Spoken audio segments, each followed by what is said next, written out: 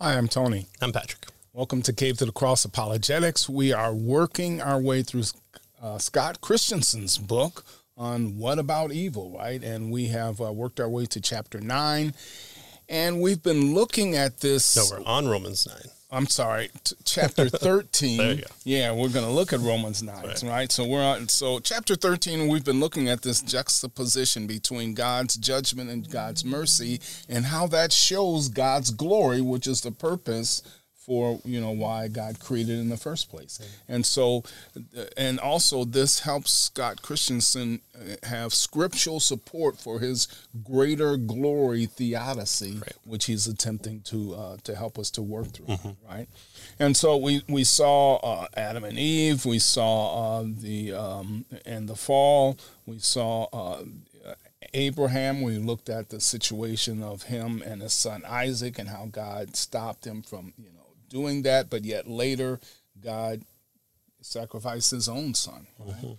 And then we moved to Exodus and looked at God allowing the people to have mercy in coming out of Egypt and yet judging Egypt, right? And again, we see this tension between these two, grace and mercy.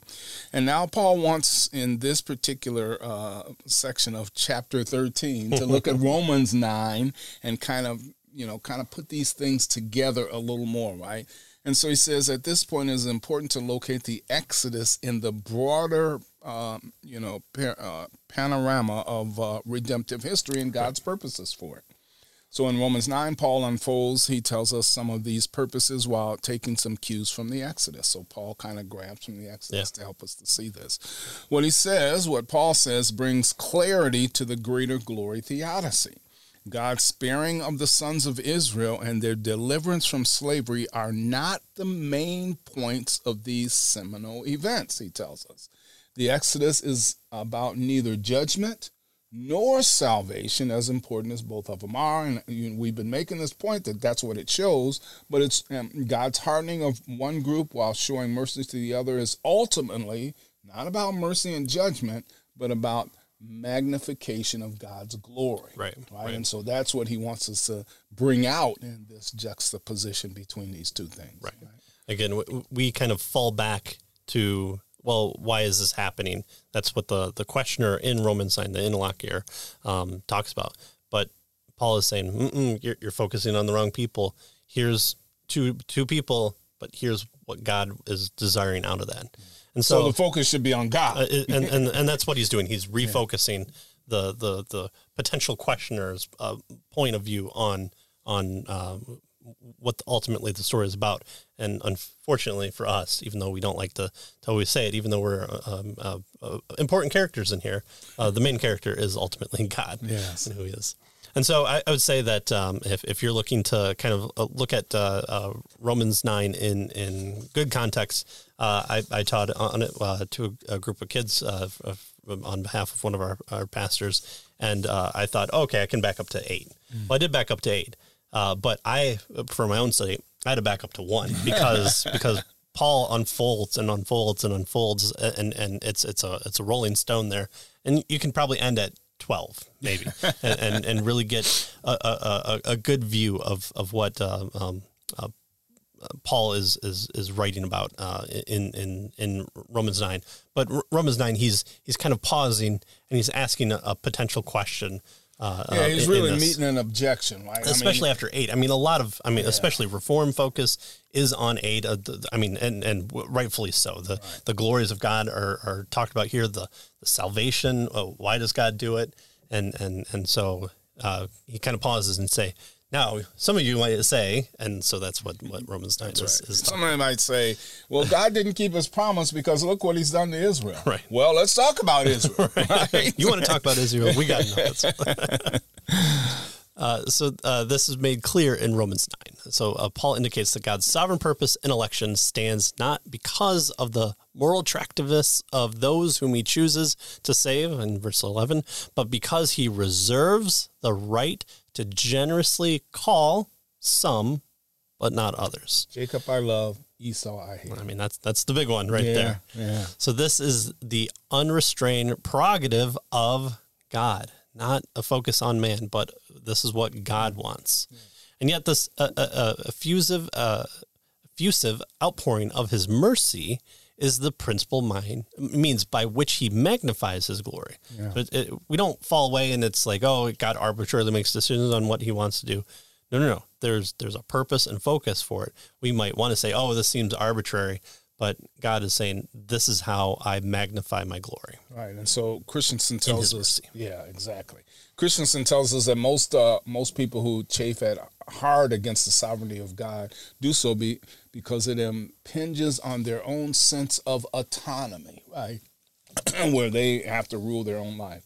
He says, but what Paul says strikes deeply at our pride, our self-centeredness, our woke and our woeful lack of God-centeredness.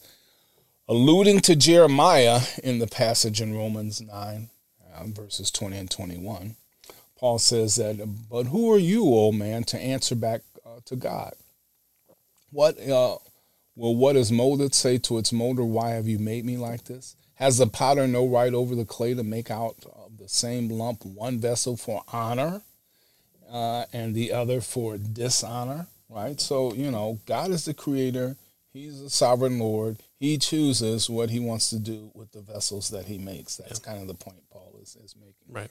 And Paul continues this idea of certain vessels being made by the Creator God in Romans 9. Mm-hmm. Yeah. So we can only stand quietly with Job, laying our hands over our mouths, as Job 40 verse 4 says. And after working himself weary to figure out why God's hand has rested so heavily on him, Job concludes, I have uttered what I did not understand, things too wonderful for me, which I did not know. That's the upsetting end of the story of Job, is he says, why did this happen to me? Well, we kind of have a look behind the veil and see what's happening a little bit more than Job. Mm-hmm. But ultimately, even we stand and say, this was designed so that God may be glorified in this way. And so it's an interesting story because there's not a release of the tension. It's just the secret things belong to God, and the creation magnifies his glory. Part of that creation that glorifies him is for Job to suffer. So when we cannot wrap our minds around God's ways, we must simply bow before the freedom he has to extend his inscrutable mercies. We are in no position to question his goodness, his righteousness, or his wisdom. Right. By definition, that's who he is. Those are the qualities he exhibit. We have life and existence and the ability to do logic and science and no morality because of God's consistent character and nature. And the Christian worldview, as us presuppositions like to say, is founded on the basis of who God is, and without it, all other systems fail because all other systems are incomplete. And so, if we have the ability to do science, the ability to know things, the ability to justify those things, the ability to know when things are right and things are wrong, rather than just personal preferences, then we must. This is how even all creation, made in the image of God, signifies its acknowledgement of who God is, and so that's part of the glories of kind of the natural creation reflecting who God is. But ultimately, in Scripture, we're told this is who God is, and we can't impinge upon that because of our very existence. Right. Right. Good. And so, kind of back to the narrative of Exodus here.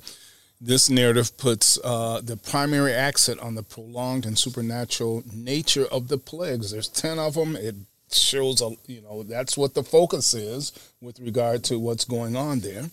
Plague, Christensen tells us, after devastating plague continues until a crescendo of supernatural power seems to crack the earth under the, trembling feet of Israel's oppressor. So we get plague after plague after plague after plague after plague, right? Just learn your lesson already. Yeah.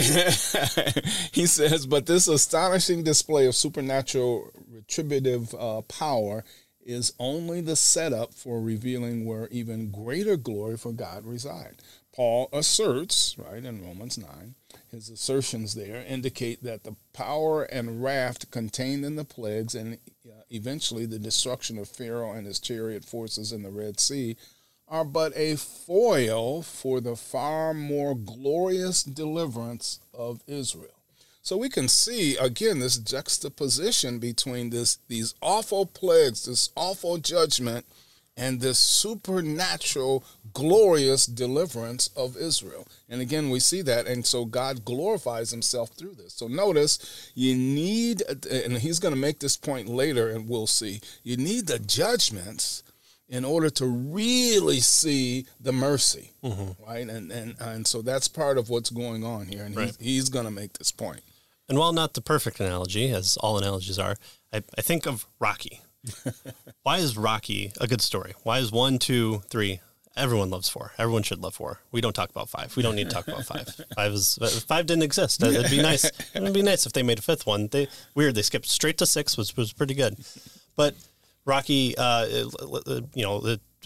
pick of any of them. It was probably less the first, but why is the story of Rocky? Why does it still inspire us today? Well, he gets beaten, and he gets beaten and beaten and beaten, and you don't go, oh, Rocky is really good because in round 1 he throws a punch and it knocks out the person. No, he's able to withstand the onslaught of a better opponent until he. After the first one, he wins. You know, he comes up against the mighty Russian Ivan Drago, who's got the drugs in him, who's got the pristine training facility, and he's out there lifting, tires, oxen carts and stuff. But we see that, and in that's what makes it a good story, is that it's not just, oh, God removes his people and there it is. There's the build up and then the exhaust of, oh, look, he did it. And so here's the build up of just let the people go already, guy. Yeah. And so he says, oh, okay, fine, I will, for real this time. And they're able to go. And then he changes his mind again. For real. He changes his mind again, even after the 10th time. Yeah. And so that's when God deals judiciously with the Egyptians. We see the build up, and here's the ultimate release. So, God is the Rocky in this situation, able to allow Egypt to take this beating. So, furthermore, the paradigm of judgment and mercy in Exodus is but illustrative of the broader purpose of the divine redemption that Paul seeks to make clear throughout Romans 9. The riches of his glory extended to vessels of mercy are magnified by their contrast to the awesomeness and unprecedented destruction of the vessels of wrath. There are 2 types of people being made here. This bifurcation that Paul is drawing here: Esau, Jacob, Israel, non-Israel, the people of the church versus everyone else. How can we hold? How can there still be an account? And so here, the focus that Paul kind of corrects us on is not looking at, well, why them, but this is who God uses: vessels of mercy and vessels of wrath, and both vessels are used for His glory, to magnify His mercy, and then to magnify His judgment. So the greater glory of God's mercy would be far less magnificent if God had not repeatedly hardened Pharaoh's heart, brought extensive and dramatic judgments on him and mighty Egyptians, and simultaneously rescued an obscure tribe of people, shepherds of no consequences, who apart from God's covenant promise would even exist in the first place. Right. But that's why they do exist. That's why they continue to exist. That's why they exist even to today, maybe.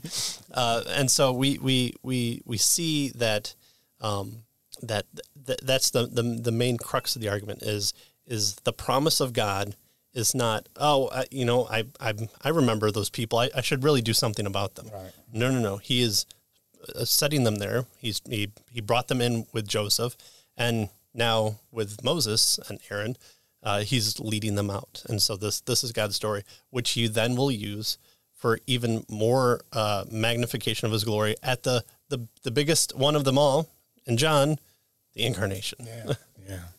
And so, Christensen tells us that this is one of the compelling strengths of the greater glory theodicy, right? I mean, this is what he's all about.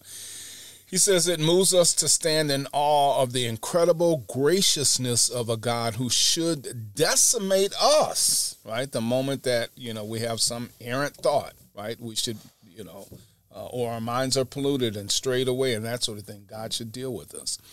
But he says the pain that we suffer under the hand of our own Egyptian overlords, oppressive enemies, certainly causes us to cry out for relief and justice. But we cannot afford to forget that we are never free ourselves from our own guilt, no matter, how much unwarranted evil is perpetrated against us. We are evil ourselves, right? If you read back in the Old Testament and you go, those silly Israelites, why are they doing those things? Remember, that story is for you too. That's right. That's right. And so he says, unless we repent of our stubborn transgressions and cling to the mercy that God owes no one, by the way, we will likewise perish, just like the Egyptians. Right. Yeah. He cannot owe, because then it's something that must be given, and therefore it's not grace. Right. All right. Well, we'll move from the desert into the coming Red Sea, the Red Sea of redemptive mercy. This leads us to the final scene of the Exodus, which provides a polarizing image unprecedented in the history of storytelling and history itself. In Exodus 14 here, Moses raising his staff before the Red Sea as the water splits open, wide open before the quivering sons of Israel. To be fully struck with the glory of their redemption, the Israelites simply need to turn around and gaze on the terror of the faces of their oppressors. That's it. Just look who's coming for you. You want to see God's glory? You want to see what God is doing? You're on dry land. Turn around after you get over and see what's happening to the folks that are coming after you. Right? Here's a big word picture for you. Yeah. Then they must consider that were it not for the free mercy of God, the watery cataclysm would be crushing them as well. Deuteronomy 15:15. And remember who also went out with them, some of the Egyptians. How did they get saved? How did they get brought in? Because they believed on the mercies of God. And is it because they were more holy? Because they were more spider sense to who God is? No. It just says and because of God's mercy of this plague, He was able to lead some of them out as well. So Noah's ark has been made of wood and rode on top of the waves of wrath. And their ark, the Israelites' ark at this time at the Red Sea, was made of sand and cut a path through the waves of wrath. Right. Very, very cool. And mercy, yeah. So Christian tells us that John Piper summarizes Paul's, theosodical purpose. He says that God's chief end in creation and redemption is to display for the benefit of his elect the fullness of his glory, especially his mercy. The brilliant diamond of divine mercy is magnified, Christensen tells us, against the dark, black backdrop of divine justice. And so neither attribute, he says, would find occasion for display unless God ordered evil to overtake his creation, right? So evil is there so that this can happen, right? And so again, he's getting back to his, his defense of his greater glory theodicy, right? So apart from a creation and the subsequent fall of creation, God has no opportunity to display justice or mercy. Right. In other words, why would God need to display justice or mercy, right? Apart from the fall, creation and fall, right? And so this allows God to display that portion of his character and therefore that portion of his glory, right? This isn't something he learns. He is just. He is merciful, and he shows this. And there's the key, the showing in the creation and the fall. Yep. Yeah. There's certainly no need to display these attributes among members of the immanent, the ontological Trinity. In eternity past, from our perspective, such divine attributes lie dormant. They exist, they're there, but they don't need to be turned on. Right. Nonetheless, every evil that exists in the created order is explained in one way or another in relation to God's justice or mercy. A universe without evil would be a universe without divine justice or forgiveness. Boy, that is amazing, isn't it? So if there's no evil there, then there is no justice, there is no forgiveness, there is no mercy, because there's no need for that to be displayed. Right. And you know, Adam and Eve don't fall. They continue on. They expand the Garden of Eden out to the world, and God goes, "Well, I'm just and merciful," and they go, "Okay, yep." I don't know what that means, but yeah, we believe you. Yeah, look at all you've done and accomplished. So yeah, it's a weird thing to say. Well, thank goodness for the evil that happens, because we can see the even more the story of God played out here. Once God freely decided to magnify His glory in creation, He had ordered the fall. Yeah, exactly. And then he quotes John MacArthur, who makes this same point, actually. He says, God demonstrates His attributes for the sake of His own glory. Without sin, God's wrath would never be on display. Without sinners to redeem, God's grace would never be on display. Without evil to punish, God's justice would never be on display. And He has every right to put Himself everlastingly on display in all the glory of His attributes, right? That's what John MacArthur tells us. And so it is the work of redemption that uniquely encompasses the full display of divine attributes in a way that the singling out of God's wrath and justice in acts of judgment alone does not reveal. Right. Yeah, and even if He did not save anybody, if He judged, okay, there's one aspect, but how does He show that He's also merciful? He saves some. All right, so God's maximal discriminating love. Oh, so discrimination. Notice how God's love is both a maximalizing and a discriminating love in this theodicy of redemption. Many theologians and philosophers who wish to rescue God's omnibenevolence, His all goodness in the face of the problem of evil, assumes that if God is truly all-loving, then His love must extend to all equally. But this is clearly not the case, as we see in Romans 9, especially verse 13. Why? Well, because there's evil in the world. That's why He doesn't save everybody. All right. So God did not prevent the Egyptians from enslaving and brutalizing even His own chosen people, the Israelites. God did not prevent Judas from betraying Christ, nor did He prevent the acts of any of the other participants who brought about Christ's death. He ordained their actions so that redemption, right, and redemptive good would overflow to countless objects of His mercy, right? In other words, Christ had to go through this so that we might receive mercy. This unique display of divine love and goodness could, Christensen tells us, ironically, happen only through His enemies' acts of evil, right? Their hatred, their despising of neighborly love, all allows God to display His glory, His mercy, His grace to us. Yeah, right? Yeah. And when we get to the New Testament and John here, we'll kind of focus on that a lot more and see kind of against the backdrop how impressive that is. So there's often the assumption that God should extend His love to all maximally. Yeah, just give it to everybody, right? Yep, you're still merciful if you save everyone. Well, but I guess this world exists where God cannot save certain people. That's what some on the other side say. But can we say that the extension of this evil-less love maximizes God's love? If we are to speak of divine loves being maximized, is this the way it has to be done? And can it be done for all people? Christensen says no, and here's why. Without ordaining at least some significant evil, it is not possible for God to maximize His love to any. Well, how so? The maximal display of God's love towards His creatures is uniquely located in His mercy, and mercy as an act of divine love makes sense only when it comes in the face of evil. And so this also explains the gravity of evil. It's not just evil a little bit. It's the evil in the big things. And then God redeems those things. He's merciful to people.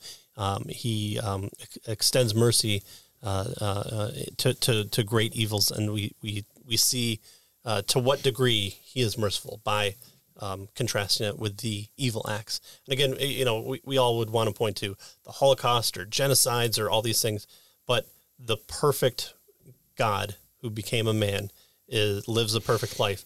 He's the one that's democide. He's murdered, and that should be the biggest idea that we could come to think of. So if you want to put, the sexualization of children, or useless murder, or the prom queen gets killed by the drunk driver and the drunk driver survives, all terrible, all bad, all evil. But look at the contrast of sinful creatures, perfect Son of God who to dies. That. Yep. Yeah. And so Christensen tells us that mercy comes in two ways. First, it comes to sinners who don't deserve it because they have been perpetrators of evil themselves, right? So he extends mercy to sinful people. So that's the first way that mercy comes. And then second, he tells us it comes to those who have been victims of evil, both natural and moral evil. The greater the evil, the greater the mercy that pardons its perpetrators. That's the ones that don't deserve it, and heals the wounds of its victim. Those are the ones who have been victims of evil, right? So those are the two kind of ways he says that evil comes: to the to the sinners who don't deserve the mercy, and to the judgment of the perpetrators. For both these kinds of divine mercy to occur, actually the non-judgment, for both of these kinds of divine mercy to occur, he tells us people will have inevitably and necessarily suffered at the hands of wicked people or unfortunate calamities. Right. And so this rules out any kind of maximal love that prevents at least some evil from taking place. You got to have it, right, is what he's getting at here. So God's love cannot prevent evil from happening if he intends to maximize his love via mercy to others, whether it be the perpetrators of evil or the victims of evil, right? And furthermore, he says God can maximize his love in this way only to some and not all. Right.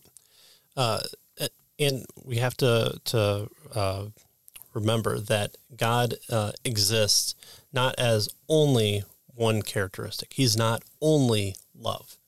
He works in perfection with all his other characteristics. So the divine simplicity of God comes into stake here, and so we see if this is the case, if he wants to magnify his mercy and be merciful, then these other things have to take place, and so his love is balanced by his mercy and his judgment. His judgment is balanced by his love and his mercy, and his mercy is also balanced by his love and his judgment, and all the other ones that I haven't mentioned in there.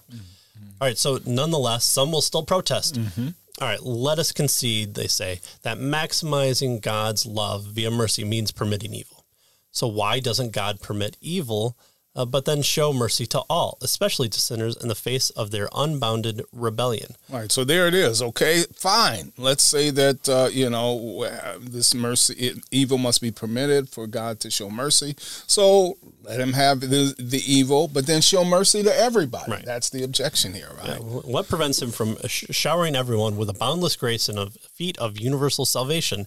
Couldn't the death of Christ atone for the sins of all so that all might be saved? Right, and Christensen tells us a big no, right? He says because Romans 9:22 and 23 indicates that God's wrath on some is precisely what magnifies the mercy he pours out on others, right? Thus, this maximization of divine glory, and this is what the greater glory theodicy argues, he says, is connected to two important realities. First, maximal love to God's creatures is uniquely displayed in his mercy. So that's an obvious, that's a no-brainer, which requires, by the way, that evil be experienced by others, right? And second, this mercy is further maximized when contrasted with those who get what they deserve, right? Divine wrath. And so this contrast between wrath and mercy highlights and maximizes God's glory in ways that could not happen otherwise, right? So God has to judge some, as it were, if he wants to accomplish this glory, right? And mercy is maximized through the judgment of some, right? Because notice, all should be judged, and yet God does judge some, but he shows mercy on others, and so his mercy is magnified, and that's what he's trying to get at here. Right. And again, he doesn't have to show mercy. He's not required to, because then it's not mercy, it's not grace. But he does, and so he's exhibiting qualities from himself to his creation that he can maximize those qualities, and so that's why he allows some evil and restrains others. Our hearts are, if we were not constrained by God's common grace, then we would be even worse than what we are. And so there's God acting in the general capacity, but he enters in a specific type, in specific revelation there. So the fall and our hopeless capacity to the curse and to our own helpless wretchedness places us in a desperate context whereby mercy becomes an inconceivable and glorious gift.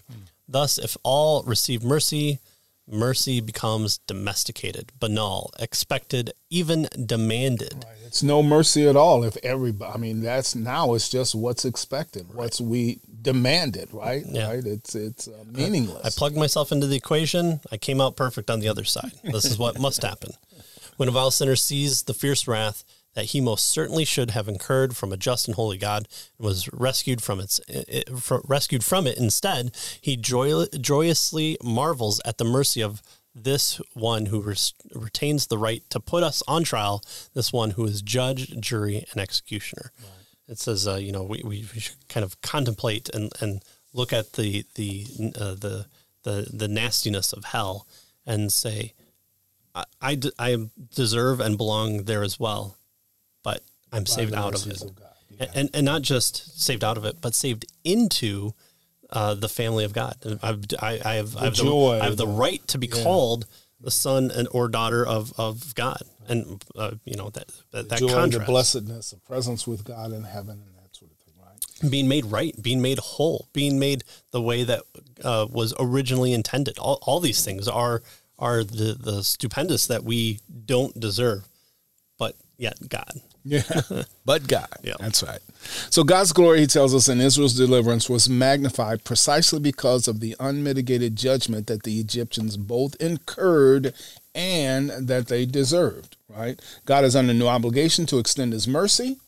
Otherwise, it would not be mercy, right? It would be merit, right? Mm-hmm. What he owes us. It would be a wage. So, right. Nor is God unjustified to carry out the full weight of his wrath on willful, recalcitrant sinners, right? In other words, God is just, and he can judge sinners. He doesn't have to give mercy, right? So when God carries out his justice, it highlights those rare and precious moments, Christensen tells us, when he chooses to show mercy, right?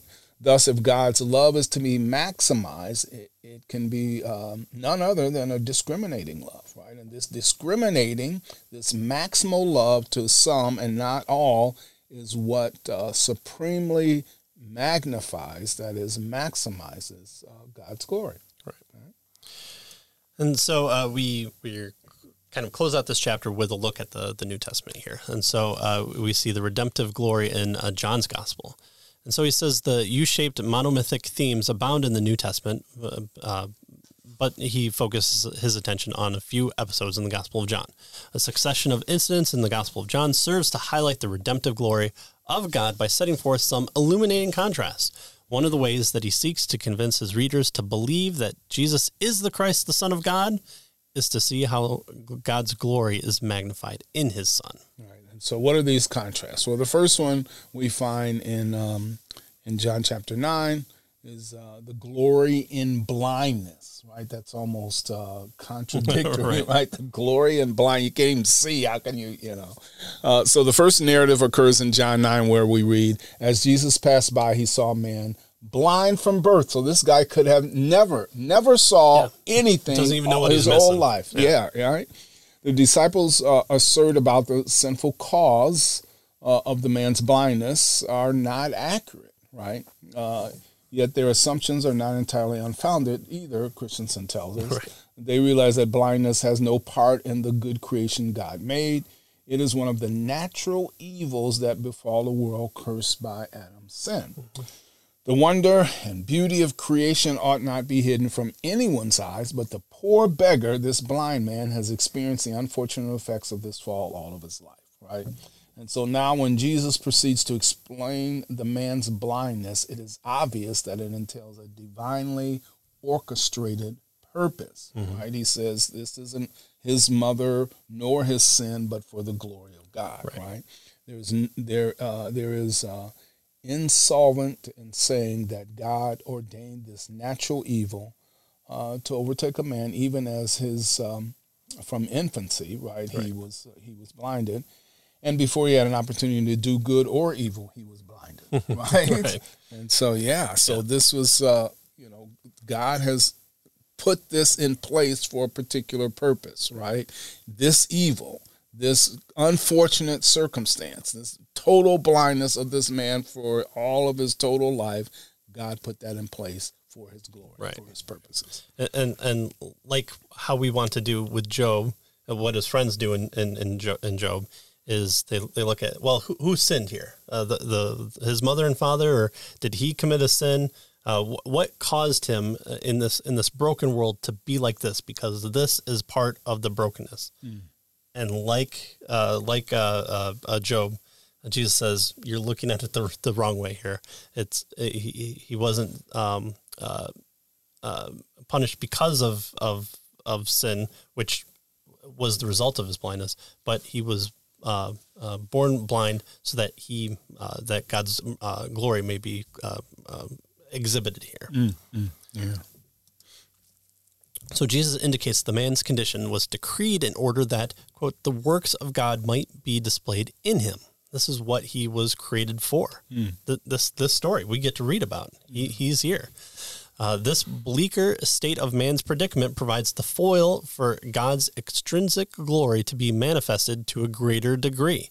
Dare we say that it was better for the man to be born blind, that there was a fortunateness to the fall? It appears that God thinks so. The Almighty is glorified not so much in the absence of suffering, but in its presence. And think about the blind man, unable to see since birth, and all of a sudden he sees the color blue and red, and the steps where he's been at his entire life, and the people around him, and his mother and the father, and the temple, and Jesus. What a glorious situation! Yeah.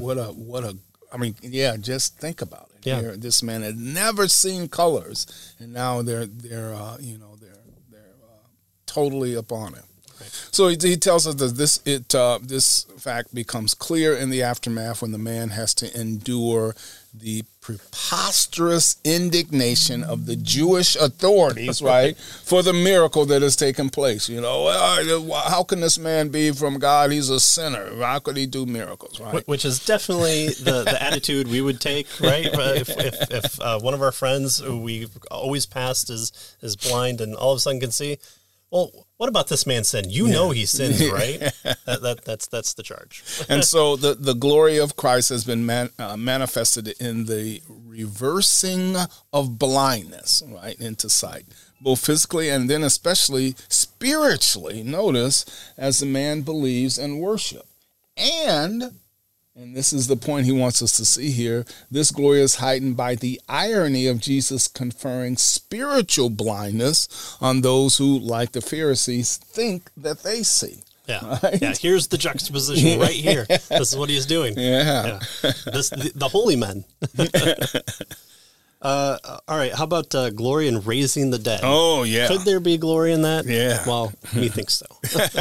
In returning to John's Gospel, we encounter a scene a few passages later in chapter 11 that opens with an even greater tragedy. Lazarus, a young man in seemingly perfect health, suddenly falls ill and dies. He and his sister are some of Jesus' closest friends and most devout followers, and when Jesus hears of his beloved friend is sick, he deliberately waits to show up to Lazarus' home in Bethany. Wow.